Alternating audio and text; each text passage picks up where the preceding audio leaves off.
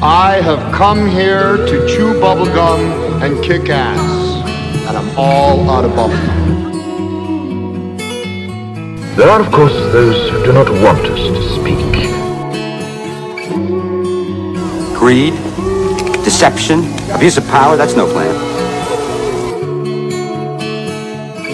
They gatekeep knowledge, you know, they're total masters of deception. They manipulate everything. You know, these pricks at the helm have lied to us.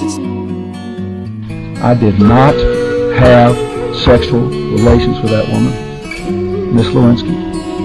I never told anybody to lie, not a single time, never. These allegations are false, and I need to go back to work for the American people. They're setting it up for the Great Deception. Yeah. I mean, it all revolves around the Great Deception. Yeah, right? Bingo. And L.A. and I talked about that. I said, L.A., is this the Great Deception? And he didn't hesitate. He said, absolutely. I never used to question before, and now I question everything. For we are opposed around the world by a monolithic and ruthless conspiracy that relies primarily on covert means for expanding its sphere of influence, on infiltration instead of invasion, on subversion instead of elections, on intimidation instead of free choice, on guerrillas by night instead of armies by day. The world needs a wake-up call.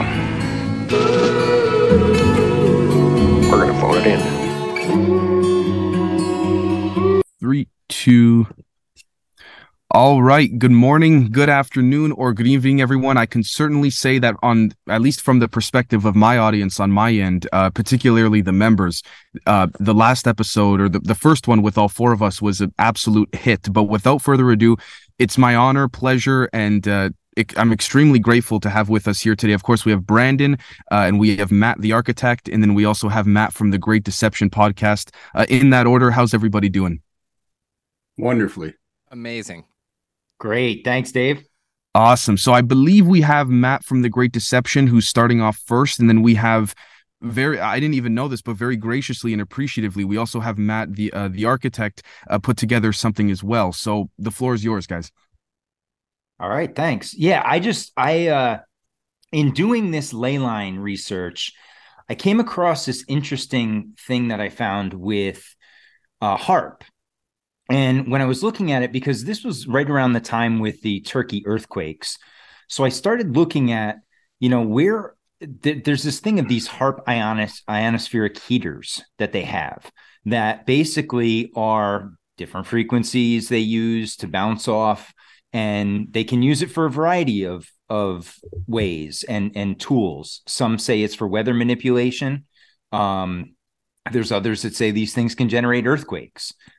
So there's all sorts of interesting stuff. Now, when I was looking at it, you look at it again, there's no real grid pattern to it, but there's two glaring things that I noticed. One, that there is no presence whatsoever in Africa, that somehow Africa has managed to escape this, as well as for the most part, the Middle East.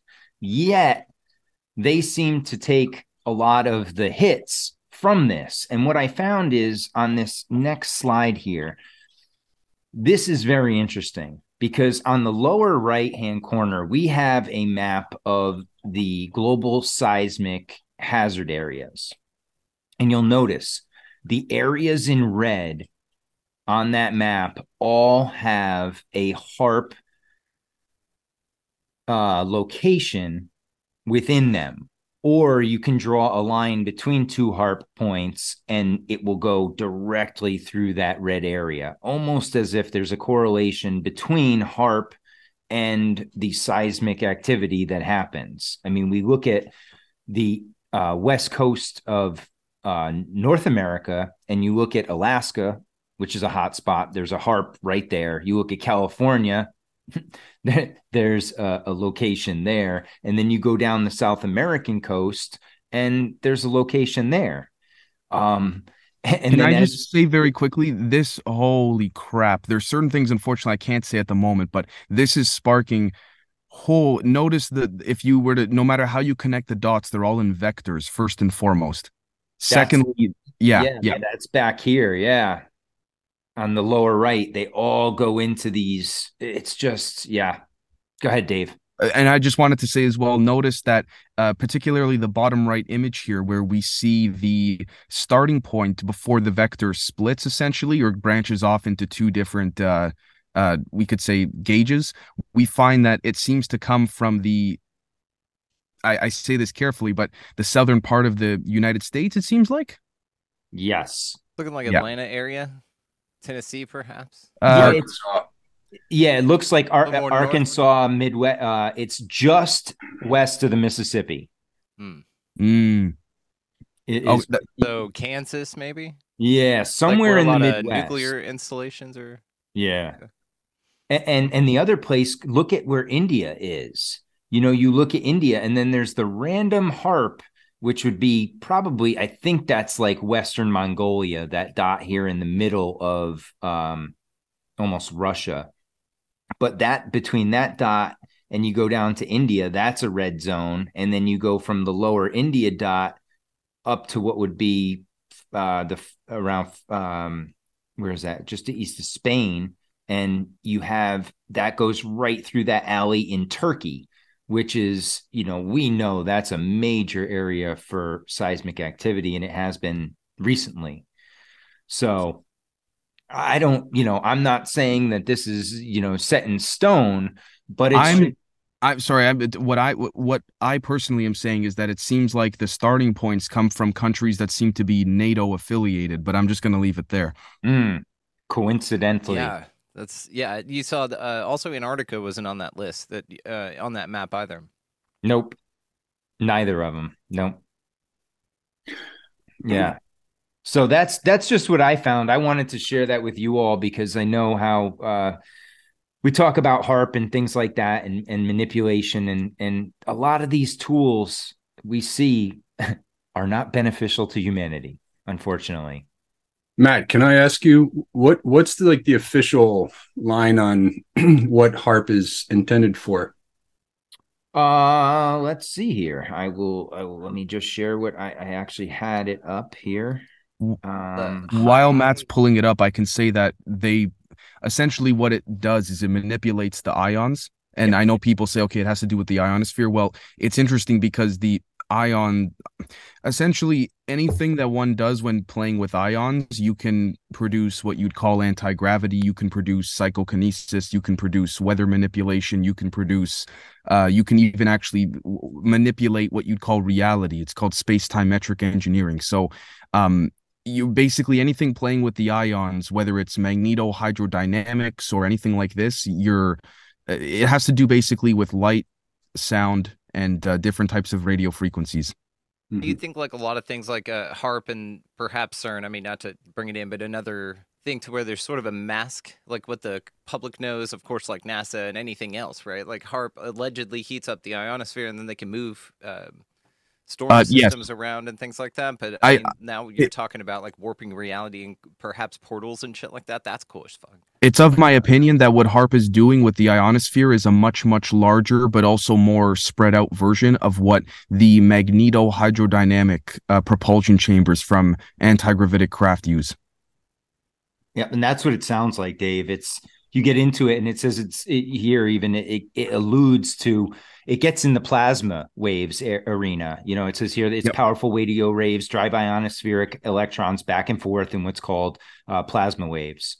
If I can just mention as well, it's also been proven in what's called Alphin waves, that you can freeze magnetic flux lines, which are all around us, magnetic fluctuations. You can freeze them once they're in a plasma. And what you can then do from there is create what's called a slingshot effect. This slingshot effect for a craft creates what's called instant inertia. In the weather on a broadened level, potentially could induce what we call earthquakes or other things. Wow. Damn. Wow. This is called Alphin. Mind-blowing, Dave. ALFVEN, Alphin waves, for anyone looking into it. It's called the Sweet-Parker connection that creates the slingshot effect. That's fascinating. I'm sorry, I didn't mean to. I just had to jump in and. No. That's it, and that's basically what I wanted to show you guys. So, I just found it very interesting. And Dave, I know you have a lot of knowledge on, you know, the ionospheric side, the electrons and everything like that. So I'm like, yeah, Dave will be the one to ask on this, because it's one of those that doesn't, it just 1 + 1 does not equal 2 here. I appreciate that. Also, if we see here the HAARP beam, as you've highlighted so beautifully, Matt, we see here is broad like a flashlight's, not narrow like a laser's. And what's interesting about that is because a flashlight is also like a vector. It begins to expand and propagate from it's exactly. So it creates sort of like a centrifugal kind of force, if we want to call it that. And it's interesting because when we think of it like that, we then have to ask ourselves, does light have anything to do with it as well? And so that's when things start to get interesting. Lightning, you know, all that kind of stuff. Yeah. Like we that have to weird ask effect of ourselves why smoke in a flashlight, you know? And it's we like have to ask just ourselves why we've seen craft also going towards thunderstorms and lightning storms, because we've seen some alleged images of where they're looking to charge the craft from a lightning strike. Yeah, those are interesting. Yeah. Our mutual friend Darcy Weir has made a documentary about UFOs and volcanoes too, and it's something about the electrical discharge going off there. This crazy ionospheric happenings. It's fascinating, man. I wanted to ask Matt: is there an overlay, or have you looked at any correlation between ley lines and the HAARP installations? Not yet. I just pulled this HAARP stuff out probably like a week or two ago, and that's one of the things I want to look at is the different ley. And again, it depends on which ley line map you're going with, right? But that's one thing I want to do. I want to overlay the different ley line maps with these HAARP installations. Yeah. And then I'm just curious if there's anything underground. I'm thinking back to like my grandmother's property, and like there was somebody that had gotten the mineral rights, but they lived next door. So they had access to what was underground from next door. So I'm thinking some, you know, silly loophole thing with these DUMBs, with these deep underground military bases, to where they're like, yeah, we can't do it on African soil, but we perhaps can tunnel underneath, and maybe there's something going on underneath that would also correlate with the. You would have to, because it's like the Casimir effect. You'd have to take 2 plates and say you can find the area you want to affect.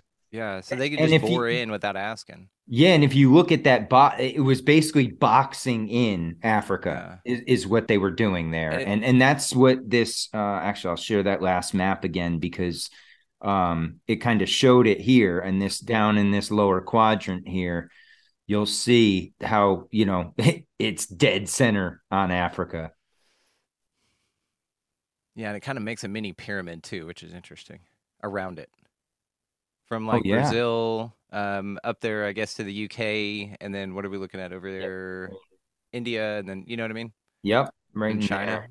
Oh yeah, make a mini 3D pyramid over it. Silly, but there you go. It looks like that pyramid that the ley line that we saw before with the St. Michael's. Yeah, right, where it laid those in with the obelisk in the middle. Yep. And, you know, there's something to that. We talked about that before with the sacred geometrical patterns and things like that, that there's a flow between those. That's beautiful. I love how you chose to separate the wheat from the chaff in that sense, man. Whatever you got going on in terms of how you discern certain things, incredible. In my opinion, at least, that's incredible. But we have Matt as well, wanting to present a few things as well. The floor is yours, brother. Well, thank you. So, you know, with all this talk of, you know, energy manipulation and what they're doing and so forth, I thought it'd be a good idea to take a deep dive, step-by-step, sort of a 101 approach to plasma physics. There's been a lot of discussion of electric universe theory.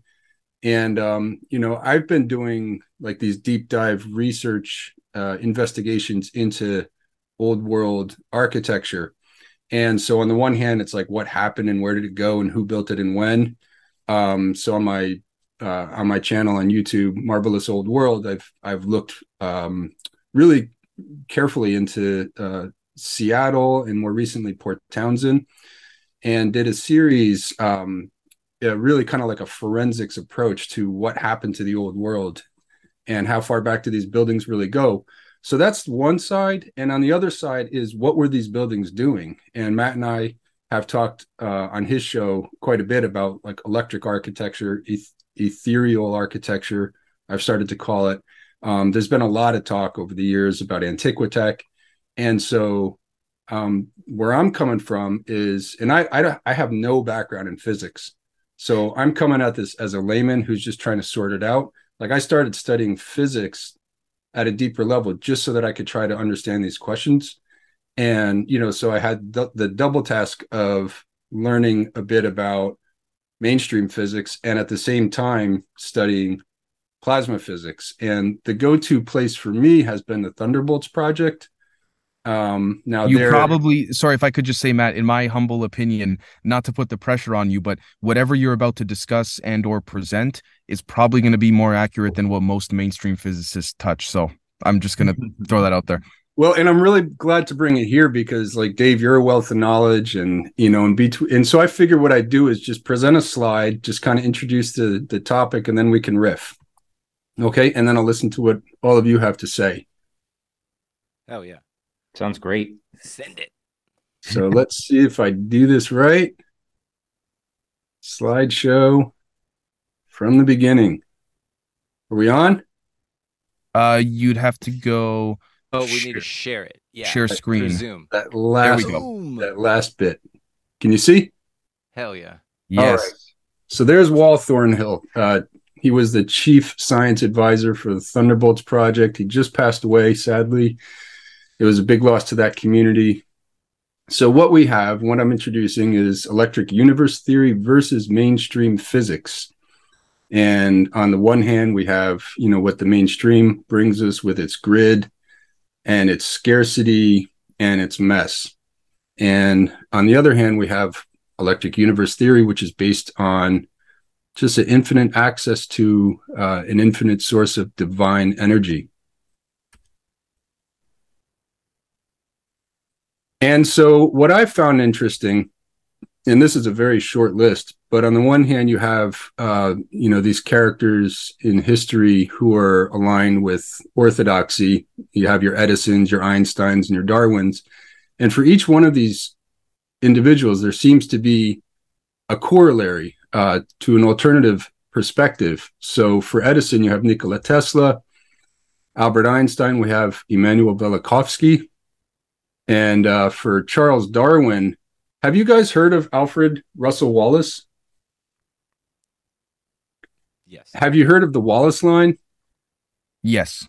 All right. So right? So, and this is I believe in the Indonesian archipelago, north of Australia. There's an invisible line. And on the one side of this invisible line, you have certain species of aquatic life, bird life, terrestrial life. And on the other side, you have completely different species. And so natural selection doesn't explain how there's this invisible boundary in nature where we have, a completely distinct speciation. And so in the electric universe theory perspective, that's due to frequency. Yep. Different frequency in different parts of the world, and you're going to have different speciation. And I think that, Matthew, that pertains to like communication too, right? I mean, I feel that that's like how we are today. There's certain people that I can't talk to because our frequencies don't match. No matter how hard we try, we cannot communicate with one another because our frequencies are just out of whack. It's like trying to tune into a radio station and all you're going to get is static. And until you find someone that's in tune with you, then you'll be able to get that sweet music that comes out of the box. Yeah, and exactly. And part of this, a big part of it is learning to tune back into our intuition because you can feel those people before you even talk to them. I agree fully. Yeah. You ever get that hair on the back of your neck that stands up when somebody walks by? It's like, that's like a warning sign. Yep. It's interesting you say intuition because you're doing a presentation on electric universe theory and people talk about intuition having to do with the heart. And we know that electricity certainly affects the heart. So, yep. Yes. Oh, there we go. So, on the one hand, we have with the electric universe theory, it's premised upon experimentation and observation, which is the old alchemical tradition, right? And on the other hand, we have theoretical mathemagics, where we have a high priest class, and they're the only ones that are credentialed enough to interpret phenomena through more and more, just throwing more and more equations at it. Right. And also, if I could say as well, whenever anything comes their way that they can't, it's gotten to the point these days where it just seems like those at the higher echelon levels of academia just attack the person and not their work. So we find that to be peculiar as well, over and over. The person is attacked. The science itself is never debunked or disproven. Right, which is a logical fallacy. Right, exactly. Yeah. Yeah, and also what's so special about electric universe theory is that any child can understand it, because you can see it, you can touch it, you can experience it. And so this also goes back to our direct experience. And I might add too, for me, I grew up Christian, just a little side note here. And then I divorced myself from that when, in my 20s, and I embraced atheism, and I'm full swing back into, this embrace of spirituality and a sense of divinity. And with this electric universe or plasma theory, there's a science behind spirit and a spirituality behind science. This has been a false dichotomy all along. This is called bioplasmic matrices. Yes, in my opinion. Basically that are inside of in our bodies, there's a type of sort of plasma, if you will, matrix that can essentially be comprised of energies that are not even understandable in this reality, but it is sort of non-locally tethered to something grander, if you will. I have a note over here that is not to re-listen to anything that Dave does while tripping. And that is one of my rules. I can barely handle it sober, so I can't do it. Fascinating, and also mathemagic. I just want to kudos, sir. Well done. So with electric universe theory, we have ether energy, and there's a lot of terms that could stand in for ether. I like the term ether. It dovetails nicely with energy. We have prana, we have chi, it's that, it's just that ethereal primordial soup that we're all part of, the matrix that we all exist within, versus mainstream physics gives us the vacuum of space. And it also implies that we're disparate objects floating around separate from one another, whether it's planets or whether it's human beings. This is, if I could say very quickly, you've already nailed it, brother, in my opinion. Because if the top right image, we're looking at the Michelson-Morley experiment that attempted to disprove the vacuum. But the thing is that they were not at the time exposed to different forms of light and what's called refractive indices. So it changes the whole ball. I fully agree. And one thing, if I may mention as well, is that it's actually been noted by very high level physicists in public books and papers that it's interesting because in quantum physics, everything in quantum physics, whether theoretical or dare I say experimental, shows what we literally brings to life what our ancestors called magic. But what's interesting is that most, if not all of these physicists, except for maybe a handful that are in the know, accept the vacuum on paper. But the second you try and bring it to an experiment, because that experiment starts to do things that literally are indiscernible from magic, they just don't accept it. So there's that cognitive dissonance there. Any science sufficiently advanced is indistinguishable from magic. Yes, I couldn't agree more. Yep. And also they've done experiments where allegedly they've done a vacuum chamber, and with light and everything, it had a plate all exposed. You could see everything going on in it, suck all the air out of it. Things won't ignite, like obviously, right? So like that calls out combustion engines in space, or that calls out the fact that what combustion engines are doing is in a space, right? So there's all these things done inside of a vacuum that also misprove even the ideas that NASA puts forward with it. You can you can extract, you can remove, say in a chamber, a very high level one. You can extract the electric and magnetic fields and energies from there. So you remove the E and B fields, but there's still a force there that is we could say resonating, and that force is arguably what unifies everything that's being allegedly being suppressed, but trying to come back out now. Yeah. So there is a third force, in my opinion. I might actually go back and listen to this again when I am tripping. Actually, I'll take it one step further. When you remove the E and B fields, the electric fields and the magnetic induction fields from a chamber, you have these this resonant energy that never disappears. As a matter of fact, not only does it not disappear, but it starts fluxing and ebbing and flowing in toroidal geometry strictly. Wow. Yeah. And just a note about this Michelson-Morley experiment. They based their dismissal of the ether on an experiment that was done with light in 1880. 1880 technology. Yes. Yep. Which means that if the dual slit experiment tells us anything, it's very possible Newton's second and third laws are wrong. Well, we're going to get into that. I got the yes. So, toroids. So we have the Big Bang, Genesis, because that whole theory was derived by a priest, and his name is help me out, fellas. Do you remember? I can guess. It starts with an L, and I'm drawing a blank right now. He's a Catholic priest who hung out with Einstein, and he made a presentation. Oh, dang it. And so he came up with this idea of the Big Bang in the 30s. And Einstein said, yeah, that's it. Lefkowitz? We're close. Off the top of my head.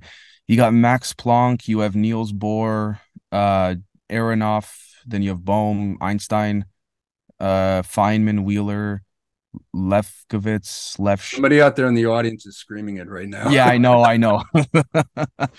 Yeah. Versus the cycles of time. That reality folds back in on itself. And you mentioned toroidal fields. Right. And so it's almost like, it's almost like the Big Bang. Can you see my mouse here? It's almost like they're just dealing with like one half of the equation. They're dealing with the outward emanation, but they're not, they haven't zoomed out enough on the phenomena. I'm gonna cry. You've nailed more than most physicists that I've seen. This is great. Hey, Matt, and it's Georges, what is it? Lemaitre? Yeah, something like that. Lemaitre. Thank you, Matt. That's how we say it in Texas, Lemaitre. Yeah. A Belgian cosmologist, Catholic priest, and father of the Big Bang Theory. Now, what's interesting about that, I had to dig and dig and dig to find it because everything I looked up for the Big Bang Theory was related to the stupid television show. Dude, there's a whole thing on this. Don't get me started about how they bury hashtags and shit. The BLM's a big one. Bureau of Land Management. They were going in and seizing all sorts of property and shit. And so BLM, Black Lives Matter, I'm not getting political and shit, but that came in and buried that hashtag, which saved Homeland Security like a huge... And they just did it, Brandon, with... one example. They did it with MK Ultra, that new MK Ultra movie. Yes. If you go and search MK Ultra now, all you'll get is hits on that movie. Another one was Pine Gap, the facility in Australia. Yes. I was looking up some fun facts for it just because I thought it'd be cool to bring up on an Expansive Insider show that I was doing, and it got buried from the show. That's a garbage show that came out, and then I think also these shows are like designed to be dropped in just to bury the hashtag and then canceled, right? They get some money laundering going in, probably some human trafficking while they're at it, and then it gets canceled, and then they're on to something else, but the hashtag has been established, and then that curiosity has been squashed. Yep. Can I just say as well, if I may say, we see here on the left-hand side the Big Bang image, and we notice that if we were to take that and turn it vertical, that would be just like Matt was saying, that would be one half of that toroid. Exactly. Now, why is there not another side of it? Right. That's the thing. That's the inversion. That's a great call. This is an awesome perspective. Yeah, and what's interesting too is like the whole Big Bang Genesis, the whole Big Bang theory is just a repackaging of the Bible story of Genesis. Like there was a point where there was non-existence, and then there was an event, and existence sprang into existence. And so it's really yeah, it's just really interesting that this, this what's considered like an axiom of science, like unquestionable, is really just a repackaging of a Bible story. Do you guys think, and I'm just curious about this, Dave, do you think that once we can visualize or see the other side of this, that basically it'll put our reality together and we'll just get it like in an instant, like things will just click and we'll just become completely aware of this once the knowledge is handed? Kind of like, have y'all heard that story, Invisible Ships? How the ancients would say that they couldn't see the ships coming in. Have you ever heard of this? I'm gonna be honest with you. It's way more. Once you see it, you can't unsee it. That's also, if I may say, that's also why, in my opinion, what we call anti-gravity is also so suppressed. And forgive me to my audience, because they know I've repeated this billions of times. But once you understand how to tap that, what you'd call create a gravity wave, you can then literally do what our ancestors did. You can induce telekinesis, you can open portals, because that unifies everything. You can induce what we would normally call shape-shifting, but that's more information structure adjustments of the, we could say, of the resonance of the binary matrices that comprise our reality. So you can literally do everything. Damn. Wow. And let me ask you, real quick side splinter, how does shape-shifting work? Do you actually shape-shift, or do you shape the way that others can perceive you? There would be multiple ways of doing it. It depends on the potential technologies and or even organic intent, we could say, apparatuses used. It really does vary. If we think, for example, of like an onion, and there's multiple layers to an onion, if we're existing on one of those layers, but say there's an infinite amount of other ones, what you can then do is take, for example, something from the lower layer of the onion and bring it here, or you can use your intent or use a piece of technology to mess with anything here. But ultimately, in this reality, what you'd call shape-shifting is essentially manipulating the space-time metric, whether it's with our bodies or craft, you name it. You're playing with light and sound to give off something different. Right. That would otherwise, people call it shape-shifting, but it's I would say respectfully, it's more like adjusting the code of a video game. Okay, and like mimicry, like nature does this all the time. There are moths that have like patterns on their wings to reflect to make it look like they're a huge owl, and that facade is portrayed. That mirage is you can see it like an owl. I would say that comes from the toroid field, like that whole concept of the toroidal geometries. Look at the toroid field right here. We can see the eyes of the owl if we envisioned it. Fuck yeah. So that's my take. Yeah. God, this is cool. Okay, nature is basically telling us, in my opinion, nature is leaving all of the hints and clues all around us. It's basically saying, if you want to build something, model it off of nature, because that's the best way. And unfortunately, last couple 100 years, that's just been butchered by stigmatization and deception, blah blah blah. But I'd say Matt's presentation here is really refreshing, and in a very beautiful and elegant way. A lot of that. The creation bears the mark of its creator, bears the signature of its creator. Yeah. Wow. Thanks, guys. This is really great. So, one I think really critical aspect of electric universe theory is the nature of stars, and most immediately our sun. So what we have from the mainstream is that a star is a nuclear furnace that's organized through gravity, gravitational accretion of like a nebula cloud. And then there's sufficient inward pressure that it starts the nuclear combustion process. But one thing there's a lot of things that are really problematic with it, is that when they look into sunspots, they see darkness, which indicates closer to the core. Whereas the surface, I think, is like something like 6,000 degrees Celsius, but the corona is millions of degrees Celsius. So if it's a nuclear furnace where the how can it be a nuclear furnace if the closer you get to the center, the cooler it gets, and the further away you get, the hotter it gets by extreme orders of magnitude. So the EU answer to that is that stars are like pearls on a string. They're organized along what they refer to as Birkeland currents, and there's these pinch points along these currents, and that's where you have. And forgive me, and this is where I might just defer to you, Dave, if you could riff on this, because again, I don't quite have the background to eloquently sort of, expound upon this. Sure. Yeah. The pinch points, in my opinion, would be when you overlap rings over top rings, which is, of course, what is called quantum these days. The pinch points would simply be the intersecting of the entropy of those rings, respectively, intertwining. When you see, for example, what did you say? If you could repeat, Matt, what the EU had said? That there's Birkeland currents that are giant plasma filaments that drift through space. I mean, we're talking like at the largest scale imaginable, and that they act like strings, and along those strings, there's pinch points where you have these interweaving filaments. Right. I would say, sorry, thank you. I would say they're much more like, in my opinion, more like loops, like slinkies rather than strings. What then ends up happening, in my opinion, is that we see, for example, a situation. The EU is describing right there what's called ER equals EPR, which is the Einstein-Rosenberg bridge, and that was a theoretical proposal for how you could basically go faster than light or enter hyperspace to go from one point in space and time to another. But you see, it's interesting because in my opinion, they sandwich in a little bit of the truth, saying, okay, there's a plasma, we got these pinch points, but then ultimately, what is the interconnection? Where's that coming from? All of that kind of stuff. And so, I think this is an incredible job. Where does it come from? Is that the question that you're hanging?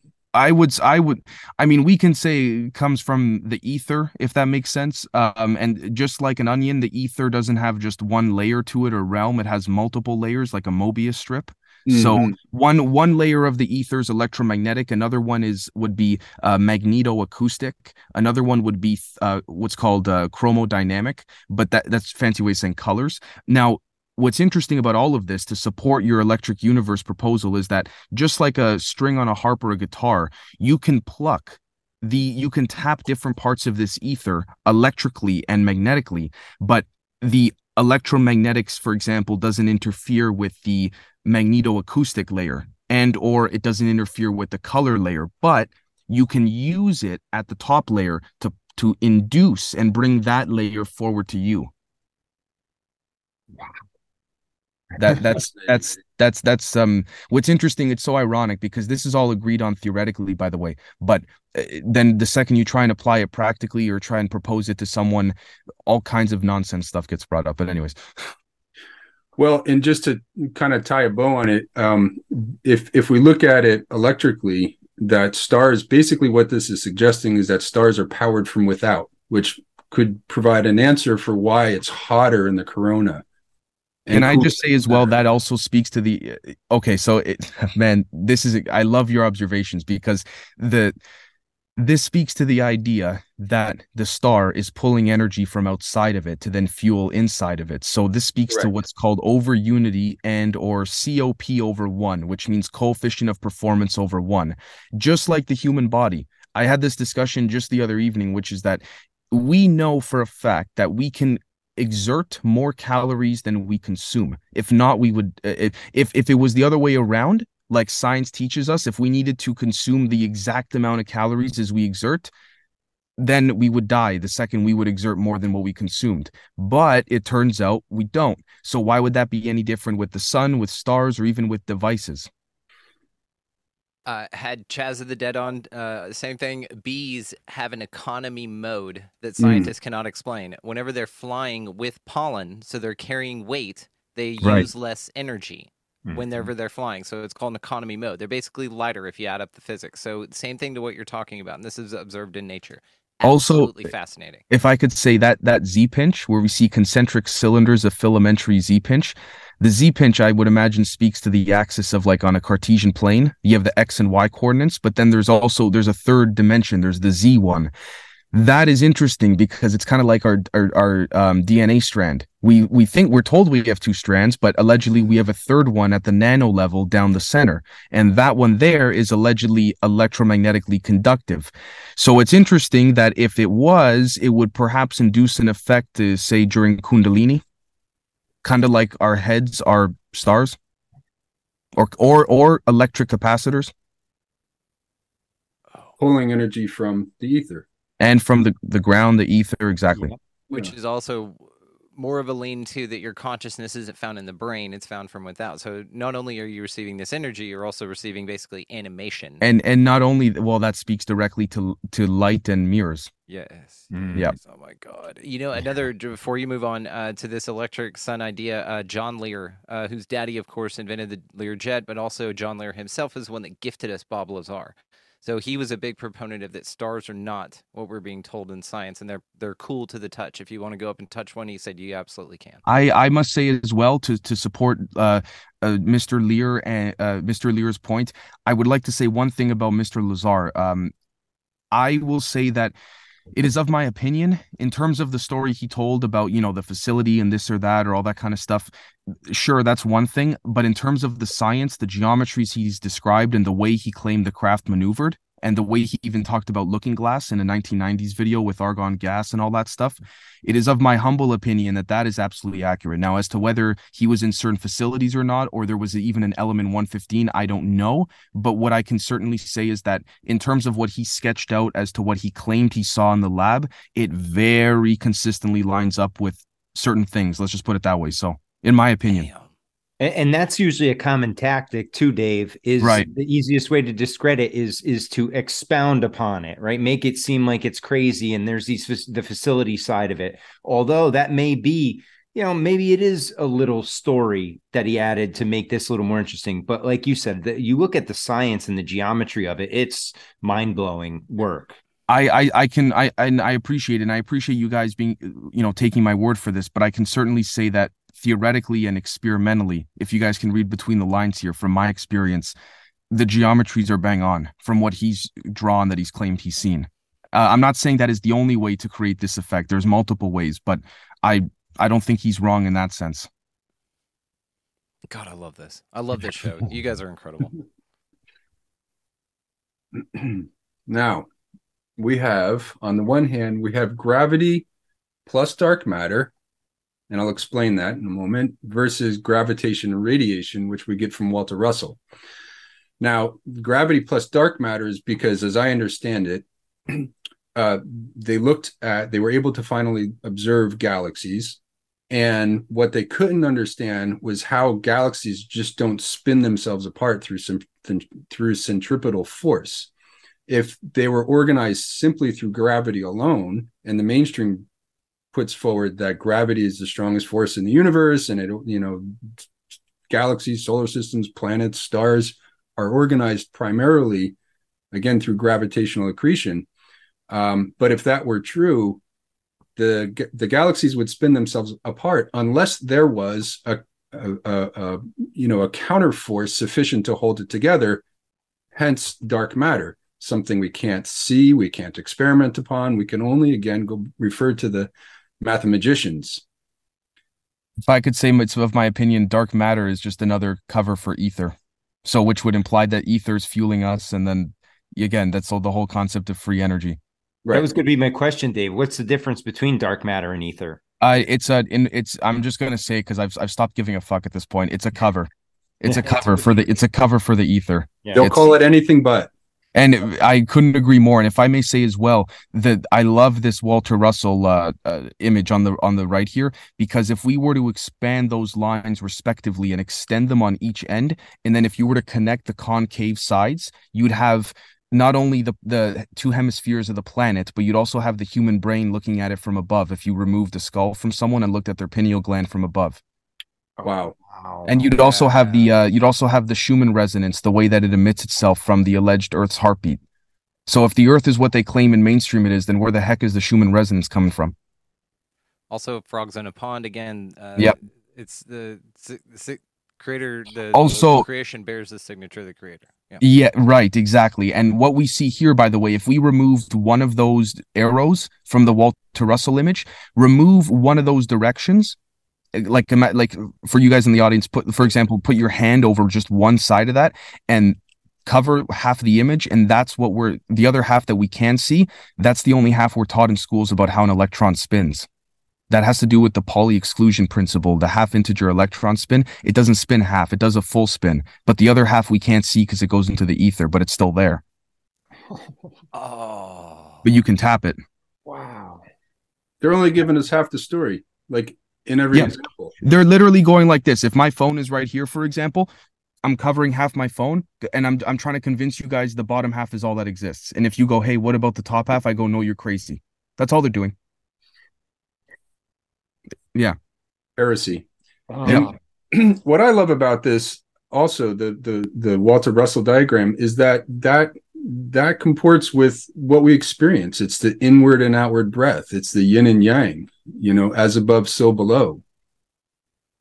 1,000,000,000,000%. I mean, look at it speaks to even society in general, the way that society's been shaped. It's all external. There's no element or aspect to look internally. Now, sure, you could say, oh, I can go to a yoga class or meditative class. Absolutely. But you have to take the initiative to do it. Everything external is taught from the second from the second you start going to school.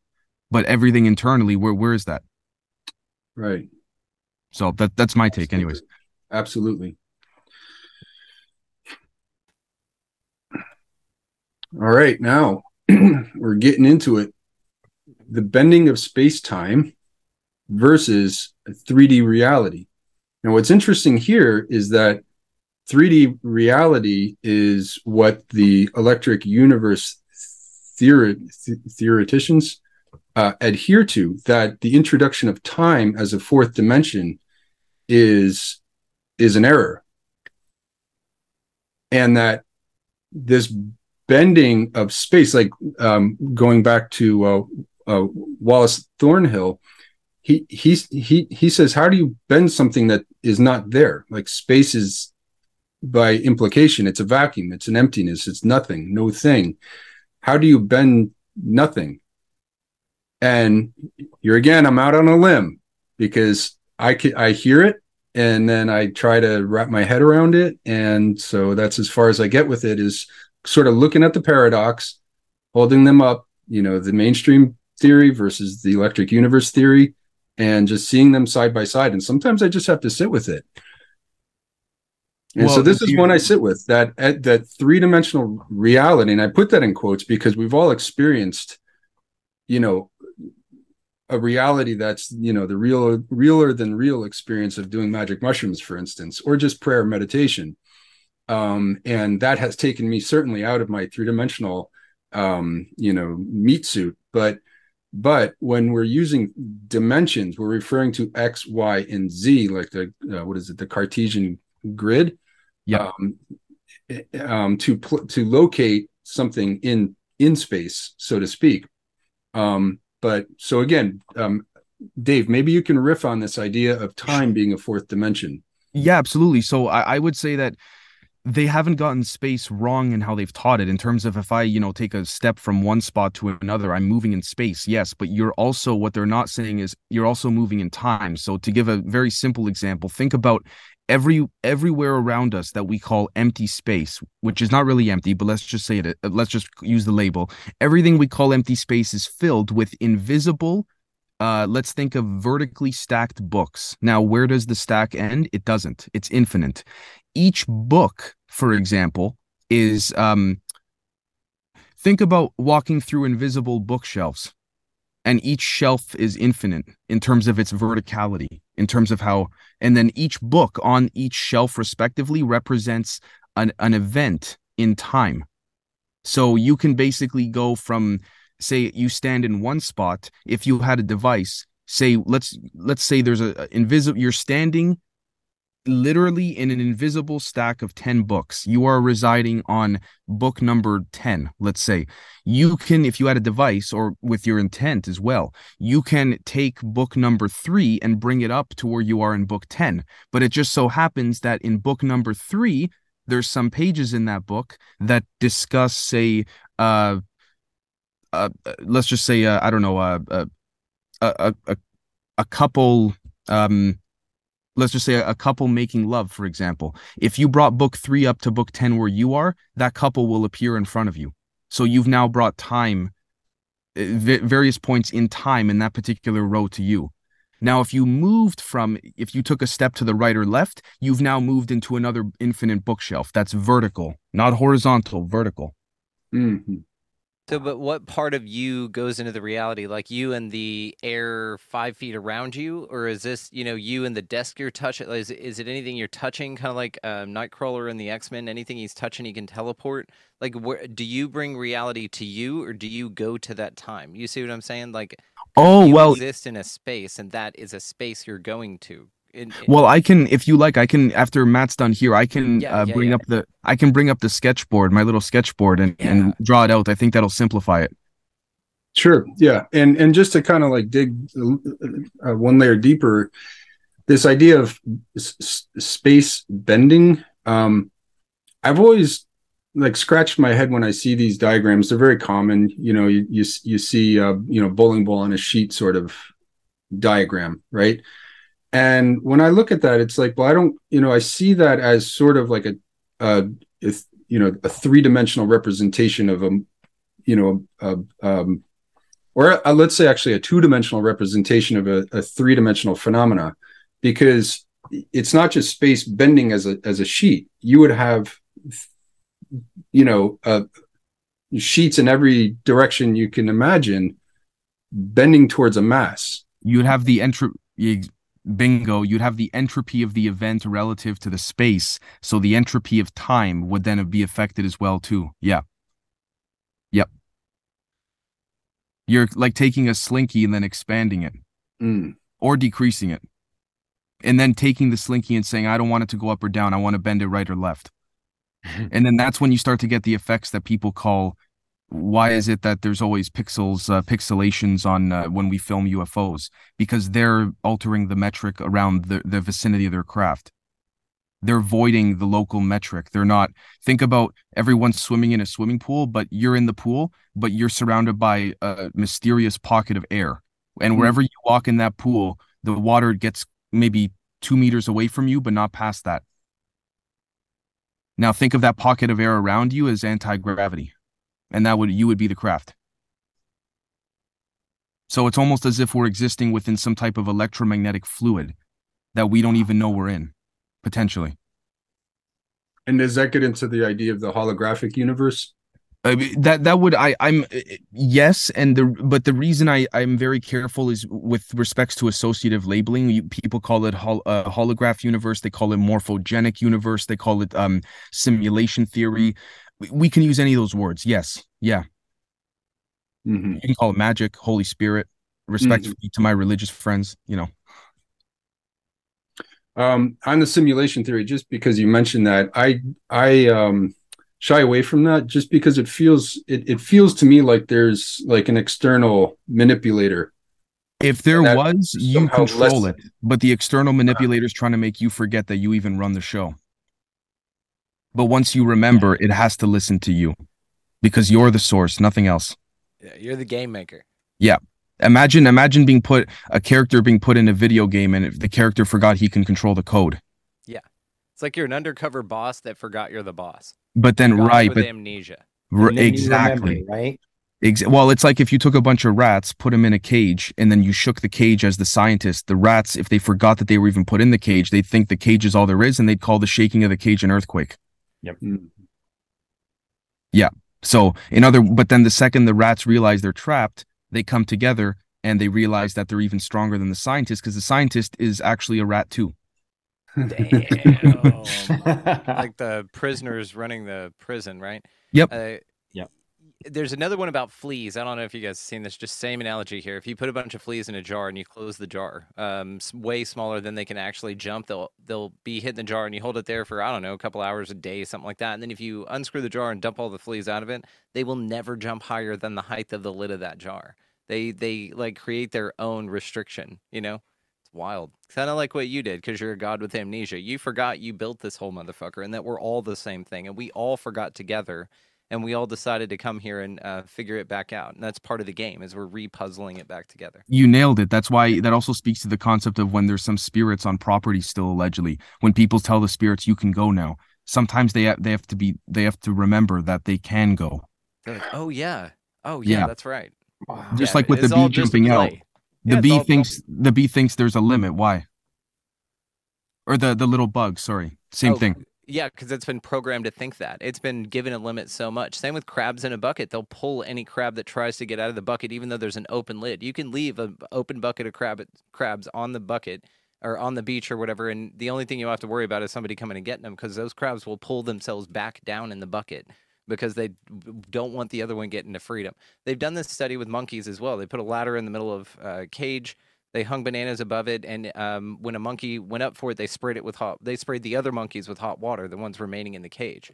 So the other monkeys grabbed it, pulled it down, and beat the piss out of it. And any monkey that tried to climb that ladder to get those things, they sprayed the other monkeys. So the group actually were the ones that were policing at that point. And then they would swap out monkeys, and then by the end of it, no monkeys who had ever been in that original cage had ever even gotten sprayed with water, would yank any monkey that climbed that ladder down and beat the piss out of it.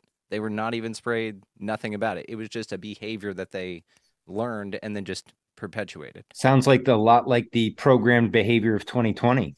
I was just going to say it, Matt. Program. You beat me to the punch. punch. Program. Yeah, the fleas, the monkeys, anything. It's just a program. And then you look at it, you're like, oh, okay, well, it's propaganda, and you're programmed by the media and stuff. You're like, okay, well, so we'll shut that down. Then you go with this inner, and then you sit on conversations like this, and anybody listening and participating in this understands, oh, it's a participatory universe, and we are here to figure this out. And us breaking free of that shit that's there as options for others, other parts of us, is no longer necessary for us, but now we're under the level the next level, and we're all here together because we've all beaten those levels respectively. It's fucking awesome, man. I love this game. This is fantastic. What a conversation. Here we go. Now, dark energy, which is related to redshift, which is related to the idea of an expanding universe, an increasingly accelerating expansion of the universe, if I understand right, versus electric universe theory postulates that the universe exists in a steady state, is neither expanding nor contracting, it just is. And by the way, they accept the mystery that we don't know where it came from. And I really like that about their approach to this. They're comfortable with the mystery and just sitting with it. Now, I'll take a stab at this and then I'll hand it over to you, Dave. My understanding is that this idea that the universe is expanding comes from this concept of redshift, which is light waves that when the wave expands, it appears red, and when it contracts, it appears blue. So when they look out into their telescopes and they see red objects, they say, well, those are moving away from us because the wave is stretching out. But there's a couple of problems with that. One is that they observe red shifted objects within like a blue shifted cluster, or like a red shifted object in a blue shifted galaxy, let's say. So that's problem number one, which, I don't read the journals, but just from what they say, that hasn't been dealt with sufficiently. And the other interesting aspect to it is, and that's why I put the image on the top right, it's very much a geocentric perspective. Like we're the center and everything is sort of like moving away from us to observe this red shift, as opposed to, we're all just kind of like flying along here. Well, to your point, Matt, if we recall the Walter Russell spiral, we see that there's an arrow going out on each end opposingly, respectively. So what if one end of the arrow was red and then the other one was blue, but like a Mobius strip, red turns into blue and blue turns into red. But anyone who's standing in red thinks they're in blue, and anyone who thinks they're in blue is standing in red. So it's no one, and no one's right or wrong. It's perspective and perception and experience. Yeah, it's the 6 and 9 thing. The people Yeah. standing on either side of it arguing that it's a 6, and the other guy's standing there arguing it's a 9. It just depends on which one you're in. So and it's fascinating you said that you can't be in one to observe the other, because this is what we know about duality, about the yin yang, about everything that you see, what you experience, what you're not, until you figure out what you are, and then you just experience the shit out of what you are. It's fascinating. It's like basically, to your point, basically white holes, if I'm recalling correctly off the top of my head, white holes add time to our future, and black holes add time to our past in terms of perception.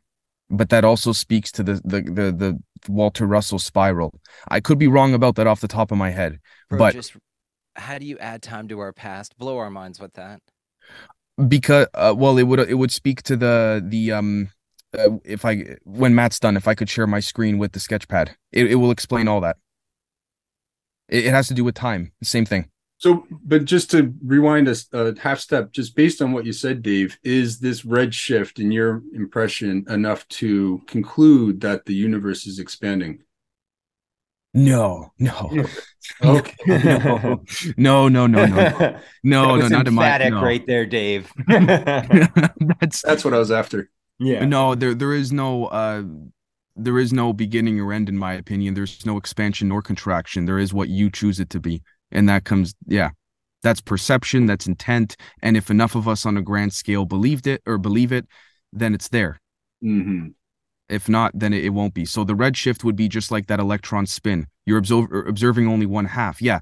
No wonder you can't get where you want to on a map if you're only looking at half of the freaking thing. It's like pirates on a ship. You're gonna go sail somewhere, but the place you want to go to is someone came and just covered half the map and said you can't look at it. Okay, Dude, so how are you gonna?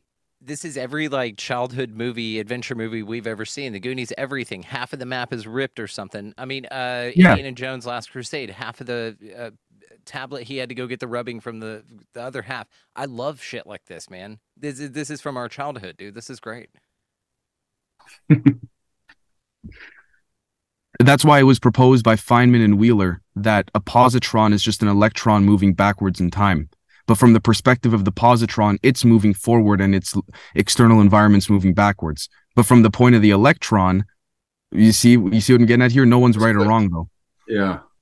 So interesting. So now we have light, just the nature of light. And on the one hand, the mainstream, there's a particle wave duality, versus the electric universe theory puts forward that it's neither. Light is an agitation of the ether. And like Nikola Tesla, the way he put it is, light is nothing but a sound wave in the ether. That's good. Well, I would say the speed of light is, in my opinion, the speed of light is finite. It's not infinite, it's finite. You can go quote unquote faster than it or go outside of what you'd call time. Because if time is measured in light, then, because if you remove light from somewhere, how do you know where you are? That goes with perception, and that also speaks to, I would say yes. So if we took a glass prism and we shot a laser beam out, the laser beam is outside of the prism, but we shot the beam through the prism, the kinetic friction going through the prism will then re-emit, reabsorb, re-emit, reabsorb. That's something called kinematic viscosity. It's a fancy way of saying that what we call empty space moves like a fluid, essentially. And so if that's the case, then light would be just a particular sound wave that we are perceiving. So if there's more than one, why can't we tap the other ones? Maybe the laser beam shooting through that sort of biosphere prism type situation is doing that deliberately. Maybe the sun is some type of laser beam of sorts. You know what this makes me think of too is entanglement, or this idea of spooky action at a distance. And it's like, it had them scratching their heads, or Einstein didn't like this idea, right, of quantum entanglement, where you can manipulate an electron here and then, 1,000 miles away, the entangled electron is affected. Yep. But if we have, you mentioned the word fluid, if we have this etheric fluid, then there's a medium through which they can be instantaneously attached. Exactly. And just like a surfer riding a wave, if a surfer is, say, holding a box, and that box represents in this case a packet of qubits, quantum bits, like ones and zeros, and that surfer would be riding the wave at the speed of light. So you would have as above, so below, where one thing happens in one place, it's instantly going to happen in the other. Wow. That would be the idea. And that also speaks to like rings layering over each other, that your intersection point. So two different intersection points would then intersect, and they are moving at the speed of light, because by definition of the way that they would operate, they can't do without the other. Just like you can't rip off one strand of your DNA, one side, and go, okay, I just got the other side, it's good. It doesn't work like that. Yeah, it's like you need the duality, you need this polarity, you need this other, which is you, but you need it in comparison so that there's a you to establish a you. Exactly. You're gonna buy a car with just two wheels on the front and none on the back, and then let the car salesman or the dealership go, no, don't worry, it's fine. That's basically what we were being sold, in my opinion. Yeah, that's a good analogy, Dave. I like that one. And then basically most of society's been programmed to think, no, but the car does drive without wheels on the back. Yeah, it does, but have you seen how it goes? So those videos with the dudes with half of the back of the car off, and it's a front wheel drive, and they're like dragging. Yeah. Right. So imagine another car pulls up and then pulls up next to you at a stoplight, and it's got four wheels. But because it's got the two back wheels, that means that the back half of the car is elevated. And let's say that elevation cannot be observed from the kid in the back seat in the car with no wheels on the back. Yeah. So then it's like, oh, well, I don't see the other the wheels on the back half, so it must not be. And that's what we've been sold, in my opinion. Does that also speak to the relationship between electricity and magnetism? Like where you have electrical current, you have magnetism, and where you have magnetic charge, you have an electrical current? Basically, yes, essentially the magnetism is all around us, but electricity control and what's called electrical damping via ohmic resistance is what controls what part of the magnetism you're going to tap, if you will. And I will say very much so, it's very much like the male and female reproductive organs. Oh. Yeah, the male is very direct, obviously, pointed. Female is more open, permeable. So you have electric permittivity, magnetic permeability, receptivity. It's your push-pull. Wow. And all the cables and stuff referring to electricity or audio or sending signal or anything are male-female. They're about insertion and receiving. Yeah. Exactly. So when they say there's no such thing as gender, what they're really doing, and everything is androgynous, what they're really doing is they're taking our charge away from us. We're attempting. And then I will say, then you throw that and mix that and make it a political thing, and you get people's emotions going, and you use and I don't mean to get political at all, but you essentially use and fuel the fire of the same thing you're told is not true. You're using to convince yourself it's not true. Yeah. Yep. It's like paying someone $10 and say, I never paid you. Yeah. But you believe that you genuinely believe you never paid the person, but you did. Black magic, hoodoo, gaslighting. That's where the propagandization comes in. Yeah, really. And like as a father of three boys, like navigating them through shepherding them through the public school system, they're bombarded with this stuff all the time. So, I can get personal with that stuff. It's a mind fuck, I promise you, it will change soon, in my opinion. Yeah, all this it's meant to flush out. This is a collective purging, man. All this, how I see it. It's just everybody's purging out, man. I think even us having this conversation and that our audiences respectively listening to this or watching this after, by definition, returns the other half of that spin. Yes. If you want to call it. Yeah. Nothing happening outside of this conversation. And so therefore we decide right here the way consciousness expands moving forward. We all get a better understanding by sitting here and doing it. And so now you're talking 100th monkey effect. Now all these people, not only our audience that's getting this directly, but there's a vibe sent out. Now all the audience as well propagates that vibe independently wherever they're at. So it's this huge collective awareness and understanding. Collective elevation, right, Brandon? That's right. That's what the slogan for my show is: the expansion of consciousness cleverly disguised as a podcast. Yeah, we'll call it this. Is what's happening. That's why I prefer the term consensus harmonics instead of consensus reality. Ooh, dude, Dave, people need to just people just need to listen to these, if nothing else, just to get band names from. I have a list of about 80 band names. Everything you talk about is an awesome thing. I just Very wanted to cool. say, not to sort of be a bummer for anything, but in the next 10-15 minutes, I personally do have to get going. But if Matt is not done his presentation, I would love for there to be a part two to finish it off, if that would be all right. I think it's pretty close. There might be one or two. Do you want Oh, to? sure, please. Let's see if we can move through them pretty quick here.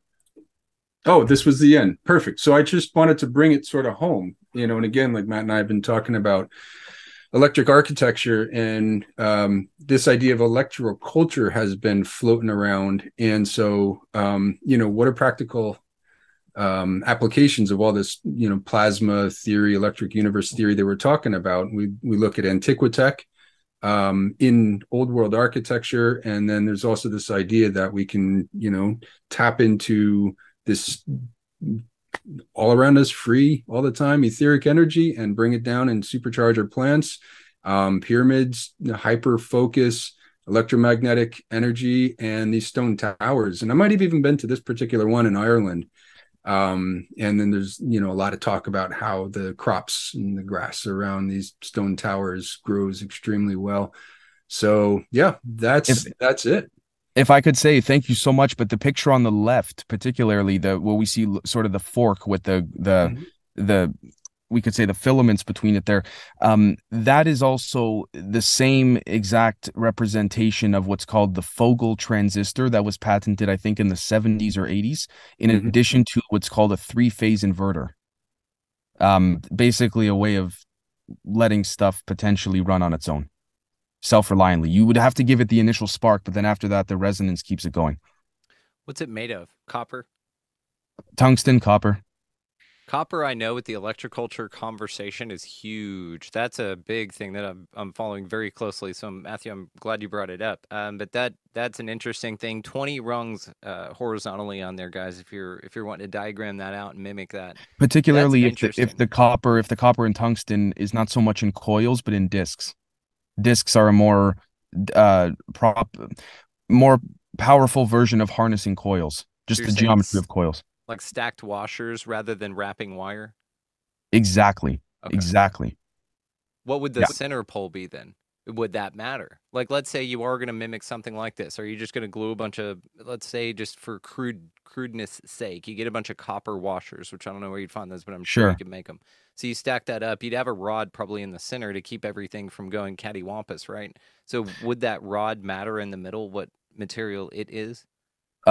You'd want it to be as electrically conductive as possible. What you'd also want to do is the middle rod, you'd also probably want to taper it, sort of like the obelisks on the top right hand. Yeah, because similar, just like a fluid, you want the resonance to build, but in order for it to then shoot out, it needs a sort of tipping point to it.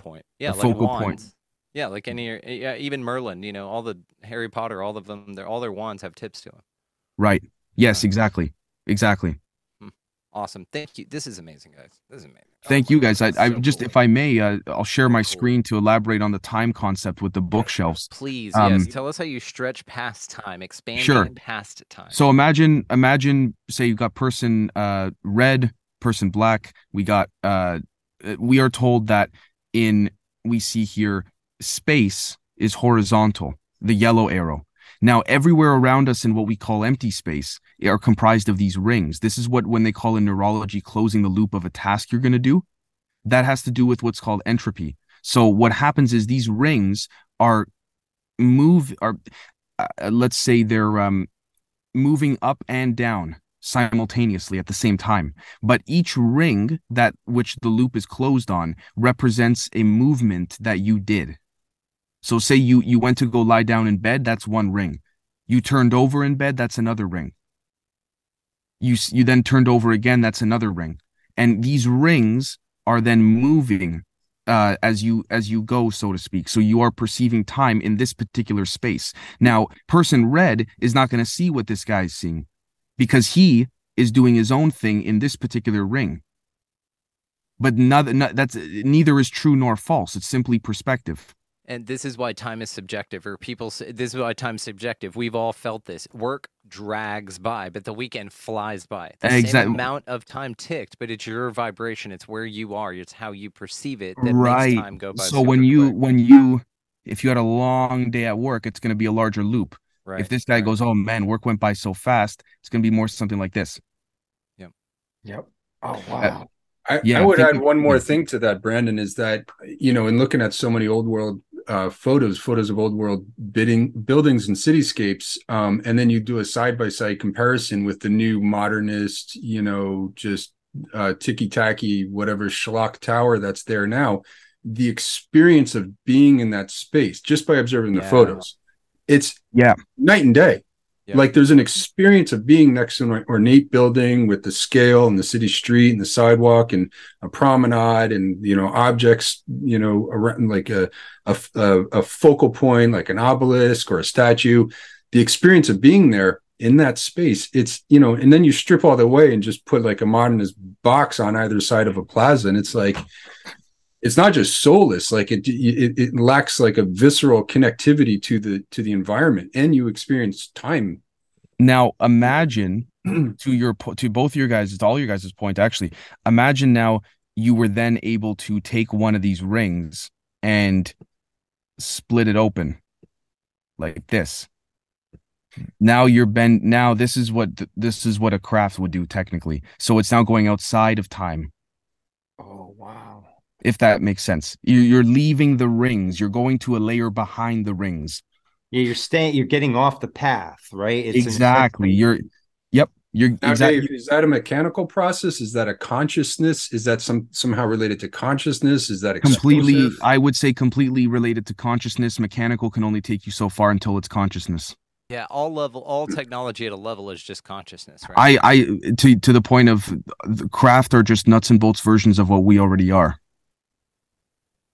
It's interesting to bring this up too. The perception of time is very fascinating on this too, and I'm sure this is a whole nother thing, and we'll close it on this. But the idea that like your vibration has to do with time as well. So like if you're having a shit time, it slows down. So then you're asking yourself, well, perhaps these engines, these electric culture, all this stuff made it to where the vibe was high, so time sort of sped up, so people lived longer. Maybe that explains the longer ages, is because your perception of time has to do with your vibe as well. If you're in a great mood, time flies, right? And so then the question is well, can you get in a great mood by affecting time in a way? Because they're I would say yes. Imagine, for example, see all these different densities here. Imagine each color represents a different a sound, a vibration. Yeah. So that's why when we say, oh my, we all connect here in this call, we're all resonating on, say, for example, the green one. Meanwhile, others are on the purple, others are on the white. There's no bad or good. It's just the resonance that they're at. But the higher the resonance, the quote unquote lighter things become, both in weight, mass, all of it. Lighter is the word. Literally lighter in weight and in brightness. It's all intertwined, in my opinion. Yeah. So it would just be, and then imagine these rings just constantly going. Yeah. Not only are they moving like a Mobius strip, but they're also, one side is going this way, the other one's going that way. Yep. Oh man. And what's more is they can be swapped out for infinite things that you want to do at any moment. And so like your decision is putting them in front of you. The infinite possibilities, your decision is flashing you into one of those discs that you experience as time based on what you want. Sure. That's why, for example, say in this particular point in space and time, say there's a mountain here, for example. We see now imagine this person here sees the mountain, but let's go, and I'll end it off with this. We have another person that then comes, say we go more orangey here. They come here and they're standing. Let's do it like this. They're standing here and they are told, like they're perceiving that the mountain is not there because they need to be here. Mm-hmm. So now this person's going to go, what do you mean there's no mountain there? But then someone here is going to go, what are you talking about? Yeah, there is. No one's right nor wrong. Right. You just haven't reached that point in time. You haven't hit that next loop This also trips me out. I had Dr. Doug Matzke on. One of the things he tripped me out about, he was like, you get that feeling that there's a cop ahead. He goes, it's not because you have ESP or something. He goes, that's your future self sending you a message back to your current self in time that there's a cop there and that you need to slow down. That's what your intuition is. That's it. Intuition is? Yeah. It's your future self sending you messages back. So imagine From potentialities. And this is why you get bad vibes from people too, is because there's a version of you that had a really bad experience that's sending vibes back to you. And you then, from your moment in time, get a choice on what kind of experience to have with that, rather to pursue it, meaning that you ignore that intuition and experience and bring that timeline to fruition, or you change it in that moment. That's your intuition, in my mind, is an opportunity for you to really get your heads up about a decision going on. So with that said, and then I promise to end it on this, we'll use more of a blue here like this. Imagine this right over here. What I've just circled here is what we call the present. Yeah. Right? So now you have a feeling someone you're going to meet is, because you already met them at this point in time, but it hasn't come into the present yet.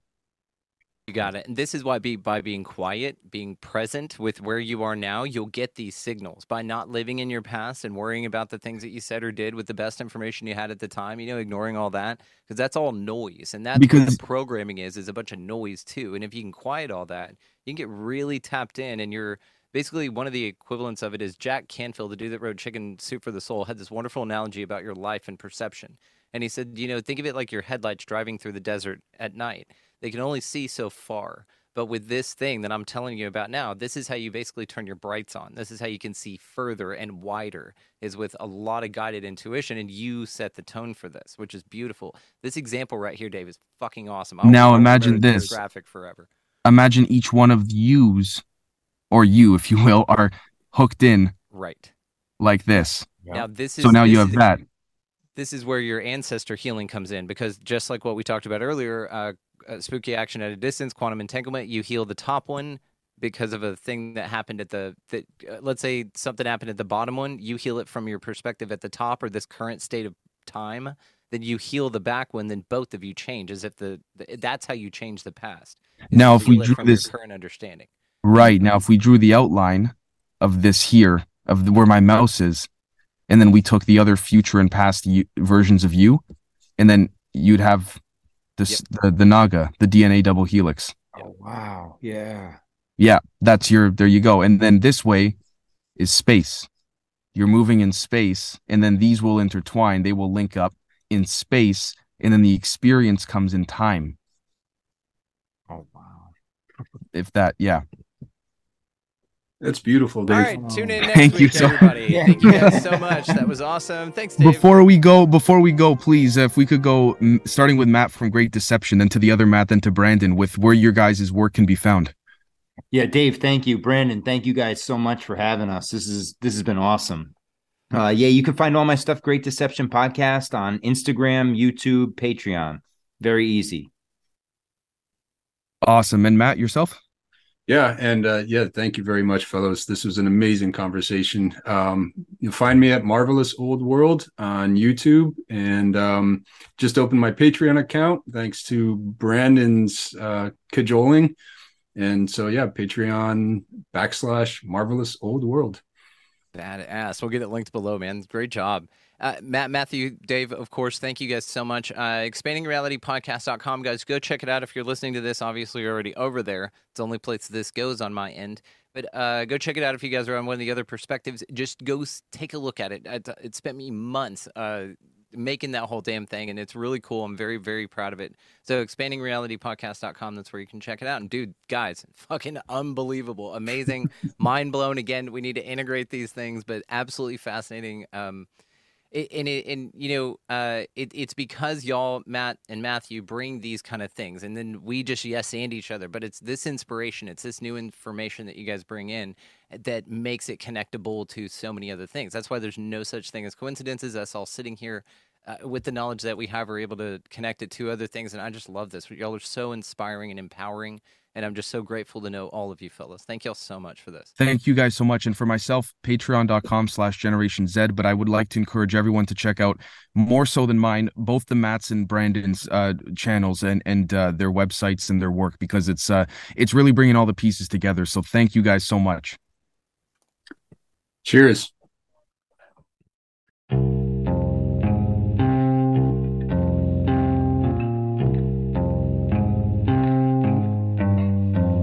icy wars of the late 1800s with his arch nemesis Thomas Edison over which current to run through wires, newly powering cities and world fairs alike. Nikola Tesla was determined to demonstrate the capacity to transmit wireless electricity freely by way of his copper-coiled towers, connecting a circuit between heaven and earth, between sky and ground, drawing energy from the extant and omnipresent ether. The question I am raising is, did the ancients and ancestors know the secrets of the electric universe and weave into the fabric of their architecture, sacred and otherwise, this gnosis, rooted as it is in the teachings of the esoteric and alchemical, the principles of principles and sages? Did advanced old world buildings made of charge-producing piezoelectric stone, shaped into sacred geometric self-similar fractal forms, and gilded with charge-conducting precious metals on rooftops, domes, and spires, with their towers, peaks, bells, and organs still intact, vibrate with life, lifting the spirit and consciousness within its occupants while projecting outwardly through cymatic portals of stone and prismatic leaded glass, itself a silica cousin of quartz, as sound waves rippling ever outward into the air like light stirring up the ether, illuminating a path homeward to the divine. And if so, then we as spiritual beings having a physical experience belong to this architecture, imbued as it is within the boundless limits of natural law, perhaps even more than it belongs to us.